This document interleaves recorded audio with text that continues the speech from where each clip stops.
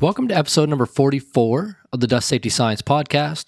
This is the podcast where we're creating a global community around process safety and industries handling combustible dust. I'm your host, Dr. Chris Coloni. In today's episode, we're talking about preventing storage silo explosions during firefighting efforts. So this is a really important topic as we kind of continue to see response to dust fires as an ongoing issue, especially in storage silos. You can have issues with off gases collecting at the top of the silo, leading to an explosion if they're ignited, or you can have a dust explosion if the dust gets stirred up. And there's a lot of other aspects that kind of go under the radar when you see a storage silo fire that I want to highlight. A lot of this material is based on a report called Silo Fires, Fire Extinguishing and Preventative and Preparatory Measures. This is a report that's written by Henry Persson of the SP Technical Research Institute of Sweden. So this really great piece of research and work, we'll include a link to the report in the show notes at dustsafetyscience.com/44. But it was financed by the Swedish Fire Research Board, the Center for Combustion Science and Technology, the Swedish Civil Contingency Agency, and several industry supporters as well. I know that a lot of groups, including WorkSafe BC, the Wood Pellet Association of Canada, have really taken hold of this research and this work of how to respond to storage silo fires in a safe way, to avoid knocking over the silo, to really reduce the impact on the contents of the silo so you don't lose them all, and to avoid explosions, both off-gas explosions and dust explosions during firefighting efforts here. So, as I mentioned, WorkSafe BC and Wood Pellet Association of Canada both picked these up early this year. Both actually hosted a co-event in January of 2019, specifically on silo fires. They invited Henry Persson out to discuss this report and the findings. I know they're making big headway today in those industries against fighting silo fires. I've heard a quote from an industry member there that if they see a smoldering fire in one of these silos, in the old days it was very, very hard to get that out. They very often would knock over the silo by filling it with water or something else that caused the pellets to expand, cause the pressure to rise and push out the walls, which basically destroys that silo, might cause issues elsewhere in the facility. Or you may have a big explosion where the roof blows off. This is a hazard to anyone who's up on top of the silo trying to fight fires, trying to get access, trying to monitor. Any of those are sort of typical kind of injury scenarios. And it's also a hazard for people on the ground. These roofs can be heavy, they can land. We had actually a small silo explosion here in Nova Scotia several months ago, and I think it was from an asphalt mixing silo. So I think it was a gas explosion, but the roof of the silo landed on a car, and nobody was injured, thankfully, but landed on a car that was parked 4 properties over. So several hundred meters is how far it blew off. So this is a real issue when you're fighting these sort of fires. So why do we worry about preventing storage silo explosions in the first place, or preventing or stopping these from escalating to larger incidents once a fire is detected? Well, as we said before in this podcast, one of the big dangers in combustible dust is responding to dust fires. We've seen this earlier this year in Clinton, Iowa, where one firefighter was killed fighting a grain silo explosion, or fighting a grain storage silo fire, which led to an explosion. And we've seen several cases of this over the years in the incident database. So this is a real issue, and also not just firefighters, but response to workers can also be an issue in this area. What do you do when you detect either rising levels of carbon monoxide or combusting gases in your silo and realize that it has a fire? What are the steps you need to follow to safely put that out? So a lot of that is highlighted in this report. I would encourage the readers to go check that out. And what we're going to do in this episode is really a summary of that material. So we're going to skip a lot of the technical details, a lot of the really specific things. They cover what kind of nozzles to use, what kind of flow rates to use for their inerting environments, just step-by-step procedure. So I encourage you to look at the report. Again, the name is Silo Fires, Fire Extinguishing and Preventative and Preparatory Measures by Henry Persson, and we'll include a link in the show notes at dustsafetyscience.com/44. So in terms of the overview we're going to give today, we're going to talk about just a general overview of storage silo fires, what those look like, how these incidents escalate, and what are some of the concerns of traditional firefighting methods. We're going to talk about steps to firefighting response. We're going to actually go through the report, all the steps that they mention, and just give a summary of those. We're going to go over some cautionary points and some select preventative and preparatory measures that is put in the report by the authors, some ways that whole industries can really band together to improve the response to dust fires and silos and hopefully avoid having an explosion when you're fighting it, or have a case where you're losing a big part of your plant, or even losing a big part of the product in the silo. So I want to start with a general overview of storage silo fires. We covered this previously in the podcast in episode 8 with Todd Siefka from WorkSafe BC, in an episode that was called Prevention and Response to Silo Fires. That gave a really good overview, and some of that will be reproduced here, but we'll just give a kind of a brief summary of silo fires just for the purposes of understanding the rest of this episode. So what are the different kinds of storage silos? There's a number of different kinds. You have your typical tower silo, which is really a high concrete silo. These are small diameter, and they're usually grouped really close together. So you may have 10 or 15 or 20 or 50 of these all kind of put together in this kind of silo cell network. A difficulty here might be that accessibility to any one silo may be limited. It may be hard to get in there and actually fight a fire when it's going on. You also have freestanding steel or concrete silos. These can have very large diameters. I think these are sometimes called bins in industry, but the terminology, as Todd mentions in the previous episode, gets kind of murky. People call them by different names. You can also have these smaller bulk silos. So these are really for material management, truck unloading. You see them at agricultural sites where they just have a kind of a small silo for temporary storage, loading onto trucks. Another one that we talked about a lot in episode 8 was oxygen limiting silos. So these are completely sealed off, and this is to avoid oxidation of the materials that are inside. And these have their own hazards that need to be dealt with, including low oxygen levels in the silo. So if you're trying to get access, then you're gonna have issues there. And then you have silage silos. These are steel, 5 to 8 meters in diameter. Filling extraction typically comes in from the top. So that's a brief summary. There's probably different classifications, different breakdowns. But I just wanted to, before we got into the firefighting methods, just give an idea what these different types of silos look like. Really just to highlight that there are a bunch of different cases, and when you show up, one silo fire is not going to be the same as the next one. How these fires get started, one is just by smoldering combustion. If you have material sitting, you have moisture levels in it for too long, that are too high, it will start to smolder. You can also have external ignition sources where the ignition where smoldering or material that's already burning or on fire gets dumped into the silo, and then other material gets dumped on top, and this can lead to a seeded fire somewhere in the silo. There's some difficulties here because these fires tend to move around. As they burn, they may move down into the silo. If you're extracting or removing material, the way they're going to move depends on the flow characteristics of that material in the silo. So if you have a core flow, then it's going to be different than if you're taking material out of one side, and you may not be able to predict how that smoldering fire is going to react, which is a big point that's highlighted quite a bit in the report. So why are fighting these fires so difficult then? Well, we already mentioned one point.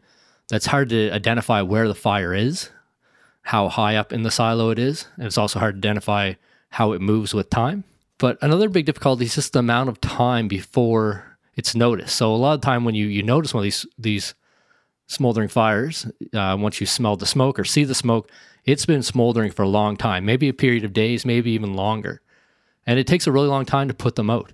There's an example given in the report in Denmark in 1998 where they let the smoldering fire burn out, which isn't always recommended, but sometimes may be the best practice. But it took 10 months.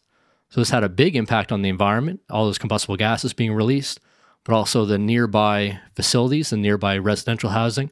That's going to cause a lot of issues, which may require going in and attacking that in a faster manner. But there's a lot of drawbacks to attacking in a faster manner, which we'll talk about in this next section here. So next I want to talk about how do they actually escalate. So there's a bunch of different things that are quite dangerous about having a fire in a silo. The first is having the chance of having a gas or a dust explosion in the headspace. So as the silage or the wood pellets or the material, the sawdust is burning, it releases combustion gases, and these, due to incomplete combustion, may have fuel left in them. So it may have carbon monoxide and other types of fuels. This can build up in the headspace, so you can have these off gases building up there. Typically, it's a low oxygenated environment, so there's not much oxygen. But when a firefighter may go in then to open the hatch or open the roof or cut their way in, that may let enough oxygen in to have an explosive atmosphere, and you have a big explosion. You can also have the case where you stir up dust and have a dust explosion instead of a gas explosion in that headspace. And you can also get the case where you have a hybrid mixture in the headspace as well. Really, any sort of oxygen entrapment is quite dangerous here.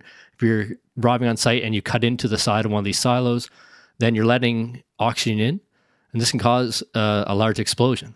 Even if it doesn't cause an explosion generally, and there's a good quote in the report here, but it's going to enhance how long the fire burns for. Really, one of the big steps they recommend is sealing off the silo quite a bit, as much as you can, to avoid any type of oxygen entrainment. That decreases the risk of explosion, but also decreases how long the fire is going to burn for. And I found that quote here. It says, opening a silo to put the fire out through an open hatch, often in combination with discharge of contents, is a poor strategy and often doomed to failure. The risk of personal injury is apparent, and that's from a potential flashover explosion. But he also goes on to say that the fire will probably end up causing a total loss of the silo and its contents. So if you want to have a case where you're going to save the contents of the silo itself, and avoid an explosion, it's recommended not to open holes. It's actually recommended to close things off. And we'll get into that in the actual steps to a firefighting response later in this episode. So we talked about two ways the incidents escalate. One is gas buildup or dust explosion in the headspace.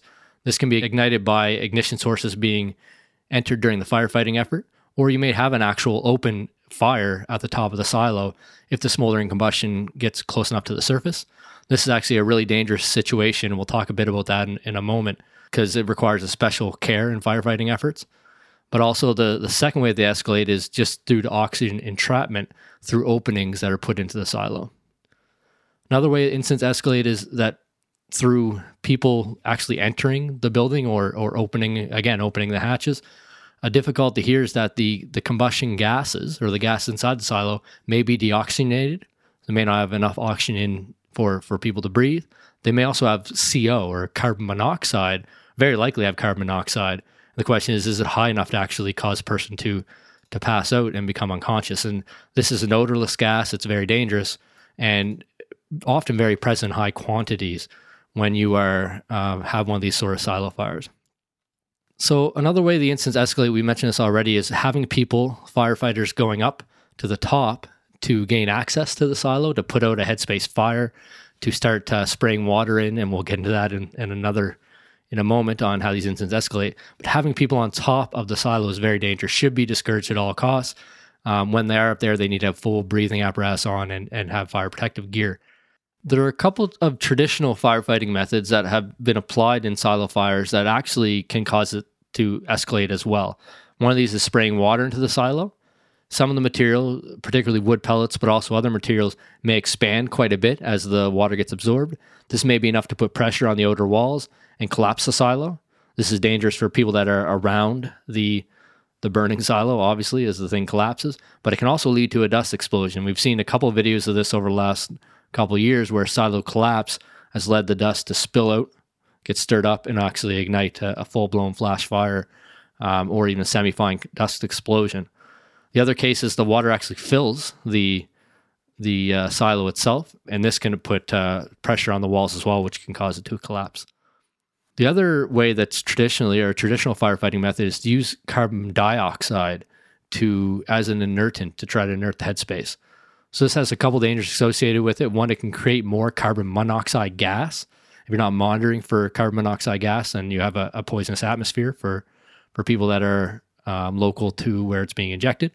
In the report, they actually recommend nitrogen over carbon dioxide for inerting gas. They say it's easier to vaporize, more accessible, and it's cheaper. Doesn't have the same issues with creating carbon monoxide gas when it's being used. And there's actually been quite a bit of research. Well, there's been some research done showing that the spraying of carbon dioxide gas into the headspace of a burning silo can actually cause an explosion. There's been a couple of hypotheses of why this can be, from static electricity to ice crystals and cooling and different things. And we actually have a post that I believe Dr. Frank Hedlund did on dustsafetyscience.com probably 2 years ago now. We'll try to dig that out and include in the show notes as well. But for all those reasons, and probably some other ones that are mentioned in the report, carbon dioxide is not recommended for inerting the headspace or trying to inert the silo itself. Nitrogen is recommended for that.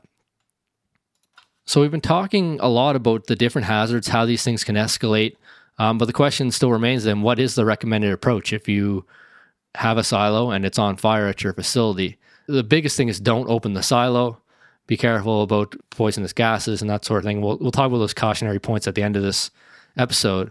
But there are a several step process outlined in the report. Again, this is not going to be the detailed version. This is just going to be a summary. I'd recommend you check out the report, see how it's specific to your industry or circumstances. But I'll go through, and it's almost I think 11 or 12 or 13 step process. And we'll highlight some of the main points. So step number 1 that's recommended in the report is to identify the type of silo and the fire scenario. So this is really a case of looking at the silo, figuring out if it's oxygen limited silo, if there is ventilation in the headspace and maybe allowing the combustible gases to escape, or if that's going to be building up. But also look at what kind of fire it is. When was it noticed? How long has it been burning? Is there any way to tell how big the size of the silo fire might be, or the smoldering combustion on the inside might be? And just to get an idea of what the response team's working with. A big thing here is to try to determine whether or not there is an open fire in the headspace. If there's an open fire in the headspace, this can lead to destruction of the silo, destruction of the contents, can lead to failure, and can also lead to an explosion. So that's one of the big things to try to figure out early on in the process.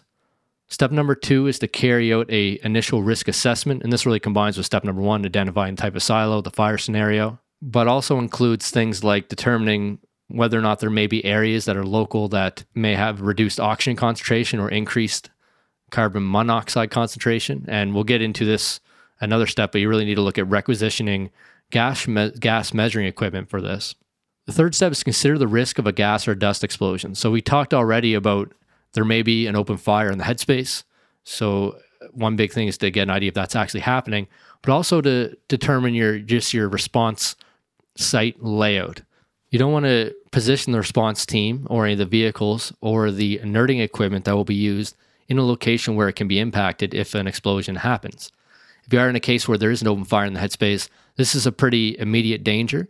It needs to be looked at and inerted safely, but you also want to make sure that you're limiting the amount of personnel and having the correct protective equipment on that personnel that are going up into any of the scaffolding or anything around to address issues in the headspace.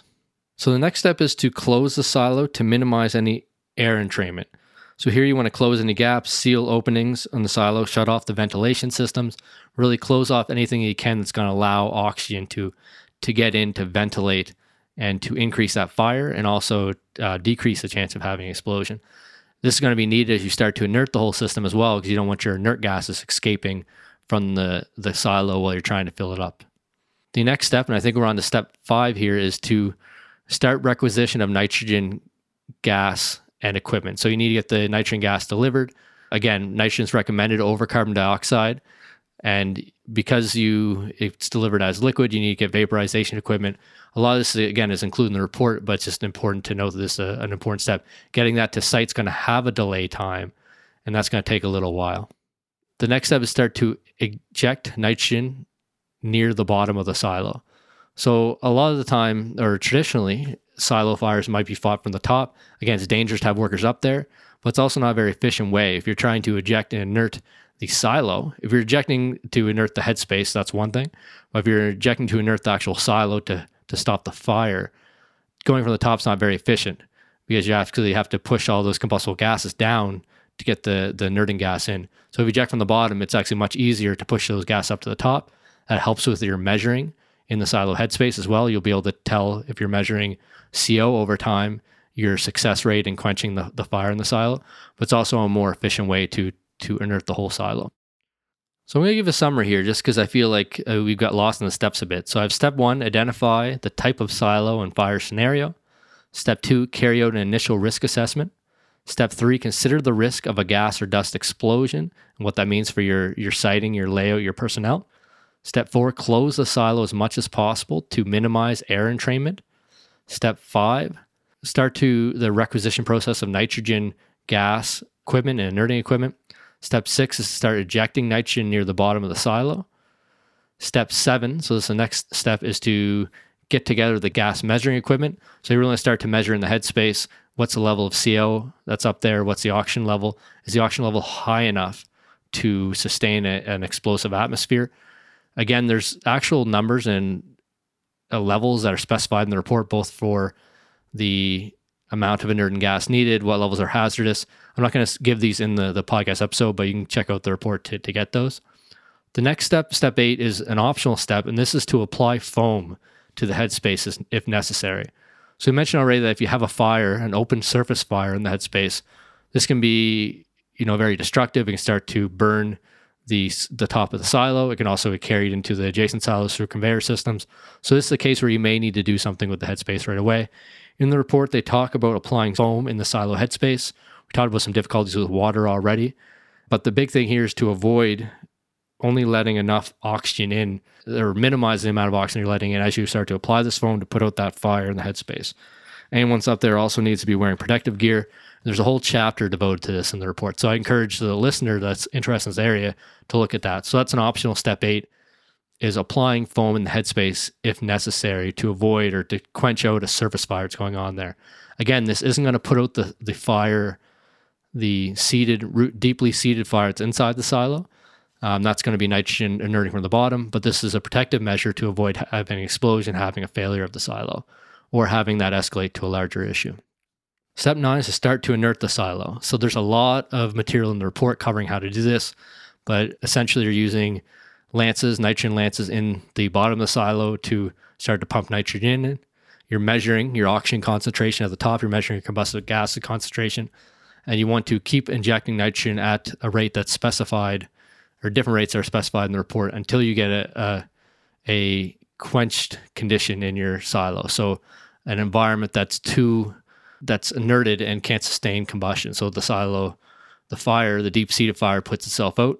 You don't have a hazard of an escalating fire explosion incident, and you start to discharge. So that's step number 10 then, beginning to discharge once the fire is under control. So once your gas measurement has hit a certain level, you begin to discharge the material. There's actually a step number 11 here that is planned for a long discharge operation. This takes a long time. Going slow is really important and paramount. Again, so you don't disturb it, so you don't have a dust explosion, so you don't have an escalating issue where you knock down the silo or anything like that. Step number 12 is to sort the discharge material. You should be sorting as comes out into 2 piles, burnt material and material that's still good. There's a couple reasons for this. One is the material that's still good may be used by the facility. But 2, you can look at that material that's still good, that pile, and say, avoid any embers getting in there and causing a secondary fire in that raw material as well. And then the 13th and final step is just to continue to inject the gas while you're doing the whole discharge operation. So you need to keep injecting the gas as you pull the material out. You'll have a higher volume of air or higher volume empty space. You'll need more inert gas. And you want to keep doing this so that the oxygen concentration in the silo doesn't exceed 5%, so that you don't have a flare-up of the combustion material and don't actually cause an explosion or anything to happen like that. So that was a really quick summary of the 13-step process to a firefighting response to a silo fire. Again, this is avoid an escalation. Avoid losing the entire silo, avoid losing the entire silo contents, and avoid having something like an explosion or a larger scale incident happening while you're trying to respond to these silo fires. So there's some cautionary points that they note in the report during firefighting efforts. One is, we've already talked about this, but do not enter the building without gas monitoring equipment or breathing apparatus. It's very dangerous because you have elevated concentrations of carbon monoxide, you have lower concentrations of oxygen, and you can have either a poisonous or an asphyxiation environment. So you need to be monitoring for that and have correct breathing apparatus on. Another cautionary point that we already talked about, but do not use water inside the silo, especially for pellets. This can cause failure. It can cause the pellets to swell, or just the pressure from the water to topple the silo. It bears saying again, do not open the silo. And we talked about this with a previous podcast episode with Dr. Christopher Bloor. I think it might have been episode 31, it may have been 38 as well. And his biggest recommendation was do not disturb the dust while there's a fire, because it can lead to an explosion. This just bears repeating again as a cautionary point. During the firefighting efforts, you really want to avoid as much as you can opening the silo. The last cautionary point I'll leave with is that liquid nitrogen is actually very cold, so you can end up having a frostbite injury, and this may be important for the fixings that you're using for the gas release system as well. So if this sounds like a complicated process, it's because it is a complicated process. Responding to a fire in a silo takes a lot of time, it takes a lot of skill, and it really requires the response team, the owners of the silo, and the industry operators all to really be on the same page beforehand about what they're going to do, what's going to happen, having the right equipment in place. And the report actually ends with a list of preventative and preparatory measures, We're just going to talk about a couple of these. So definitely check out the full report again at dustsafetyscience.com/44 to get the full details. But I know some of these are actually going on in industries in North America today where they're starting to do this. And this is really one of the reasons I want to highlight this report in this podcast episode, is that these are some measures that can be put in to make this whole process easier. So the first one is to install a fixed gas distribution when possible. When you're actually setting up the silos, if you put the piping in for an inerting system, you can get much better flow rates. You can quench the fire much quicker. So this is about putting nozzles in different areas inside the silo itself. So you're not just going in from one or two or a couple points at the bottom. You actually get a nice even distribution if you install that system before you need it.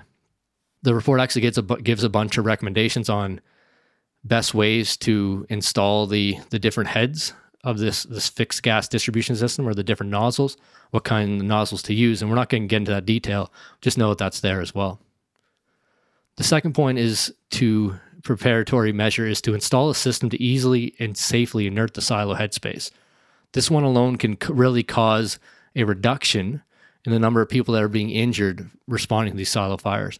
We've had several incidents over the last just 3 years in the combustible dust incident database of an explosion happening, a hatch, or somebody standing on the scaffolding at the top of a silo, knocking them off and causing severe injuries to those, either to the workers, if they're up there, or to the firefighting team. So if you actually install a system to safely inert that silo headspace, one that can be used without actually letting oxygen get in, that has a steel piping or whatever that goes up to the top of the silo, and you can inert the headspace using that system that's already in place, then it's there, and you don't need to have a team going up and inspecting the headspace as well. The last point I want to leave with, and this is one that actually requires a community effort, but it's ensuring access to mobile gas equipment and sources. So in a lot of these facilities, they may be remote.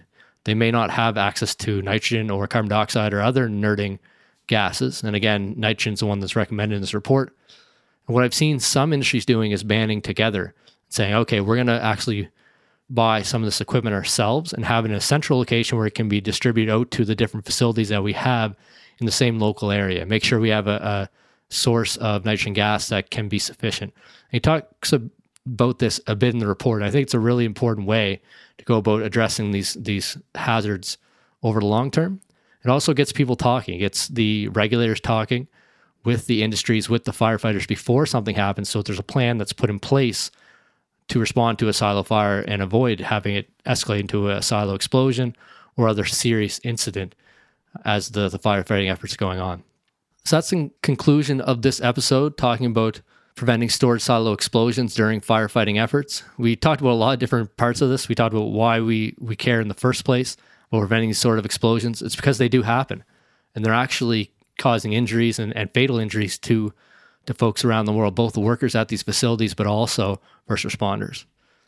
We covered quite a bit of material that's from a single report, Silo Fires, Fire Extinguishing and Preventative and Preparatory Measures by Henry Persons. Again, he is based out of the SP Technical Research Institute of Sweden. And this is a really great report on really a new novel technology that's just being implemented around the world in different locations today to better respond to these type of fires and explosions, stopping explosions from happening and these type of fires from escalating. We gave a general overview. We talked about how do these incidents escalate. We gave the different steps to a firefighting response. We talked over some cautionary points. Then we discussed some select preventative and preparatory measures that can get you and your facility and your community and your firefighters and your regulators all on the same page to start to respond to these type of issues as they occur. As I noted at the outset and throughout, you can get this actual report in the show notes at dustsafetyscience.com/44 for this episode. We'll also try to dig up that post from Dr. Frank Hedlund, put that as well there as well, and any other resources that we talked about during this episode. As always, I hope you really enjoyed this episode. Hope you found it interesting in some of your work as well. Give you an idea of what some of the new and novel techniques are out there for doing things like fighting silo fires. If you have any questions, you can email me directly at chris@dustsafetyscience.com, or go to dustsafetyscience.com/ask and ask your question there, and we'll bring a subject matter expert on, or get somebody on to talk about that as well. So as always, I want to say thank you for listening to the Dust Safety Science podcast. I appreciate the work that you're doing in handling combustible dust every day around the world.